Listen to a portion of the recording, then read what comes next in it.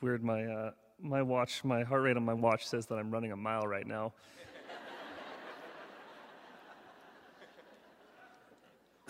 I digress. So, my father gripped the oars and steered our small raft into the giant rapids below. In the front of the raft sat my mother, and in one arm she clutched my 6-year-old brother, and in the other arm she held on to 3-year-old me. We were on a remote Alaskan river, and at flood stage, a swim in these rapids might have been the end for any of us. As the raft smashed and spun through the giant waves, my brother yipped and hollered with glee, and he bailed water with his small bucket as furiously as he could. My mother shook me violently, but it was no use. The rolling waves had lulled me into a deep sleep, and I slept through the entire rapids. This situation essentially sums up my early childhood. My father pushing the family headfirst into adventure after adventure, my capable brother excelling at everything that we did, my brave mother trying desperately to keep her only 2 children alive, and myself blissfully and ignorantly along for the ride. As I grew a little older, I slowly became more of an active participant in these trips, and as I grew older still, I began to fall in love with the outdoors. Growing up in Seward, Alaska, I had 2 heroes, 2 idols that I looked up to. The first, naturally, was my father. My father was a complex man. He was a smoke jumper that fought wildfires, and then he was a teacher. He was a mountaineer, a skier. He was an expert wilderness traveler. He helped build schools in Afghanistan for young girls. He was an opportunistic eater. He was injury prone. And he was also an avid storyteller who knew how to hold a captive audience. The other hero that I had growing up was my cousin Seth. Seth was about 10 years older than me, and he was naturally gifted at everything he did.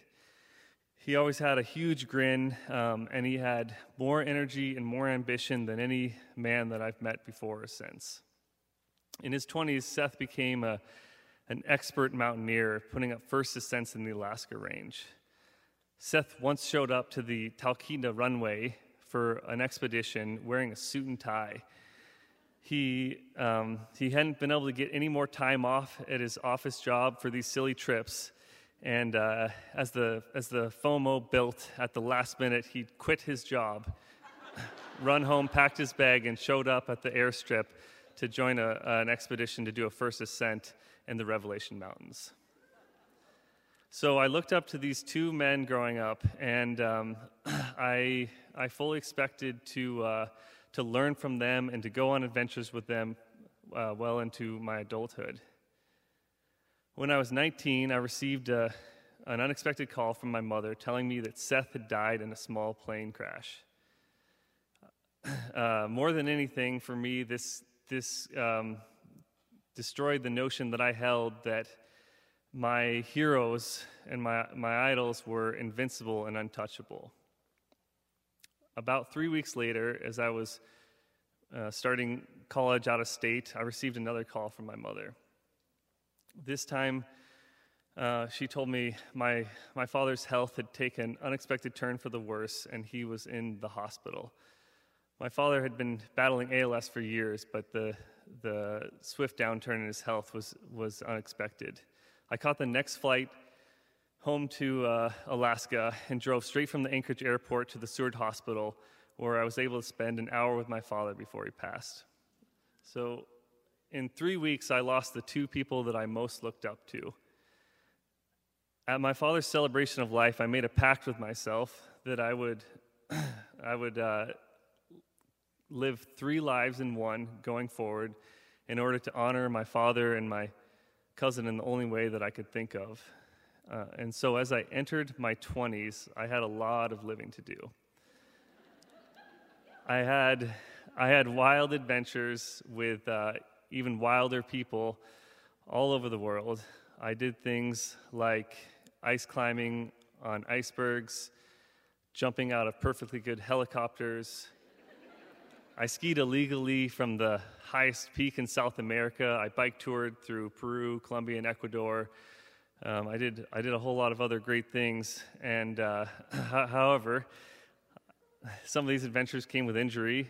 I broke my back skiing. I broke my back speed flying. I broke my hand walking a slack line about 60 feet up in some trees. I broke my scapula and dislocated my shoulder getting caught in an avalanche. And I think at some point my mother started to get a little sick of me calling her from the ER and asking for help with my medical bills. As I approached the end of my 20s, I honestly never expected to live past the age of 29, which is the age that my cousin died. And as I approached the end of my 20s, I started to have a few realizations. I realized that my cousin and my father would probably be more proud of me for living a long and productive and passion-filled life than they would for any dangerous stunt that I managed to pull off. And I realized that in order to live that long life, I might have to make a few changes. So I traded in my job as a ski patroller, throwing explosives and starting avalanches, for a job as an ER nurse. I traded in speed flying for mountain running, and I generally just adopted a little bit more of a conservative approach to the outdoors. My girlfriend won't agree with that, but so now as I look forward to the next chapter of my life, I'm excited for my loving partner and I to share our passions with the next generation. My name is Pyper Dixon, but I am also my father, and I am also my cousin Seth. And these days, I don't sleep through the rapids. I grab the oars and row. Thank you.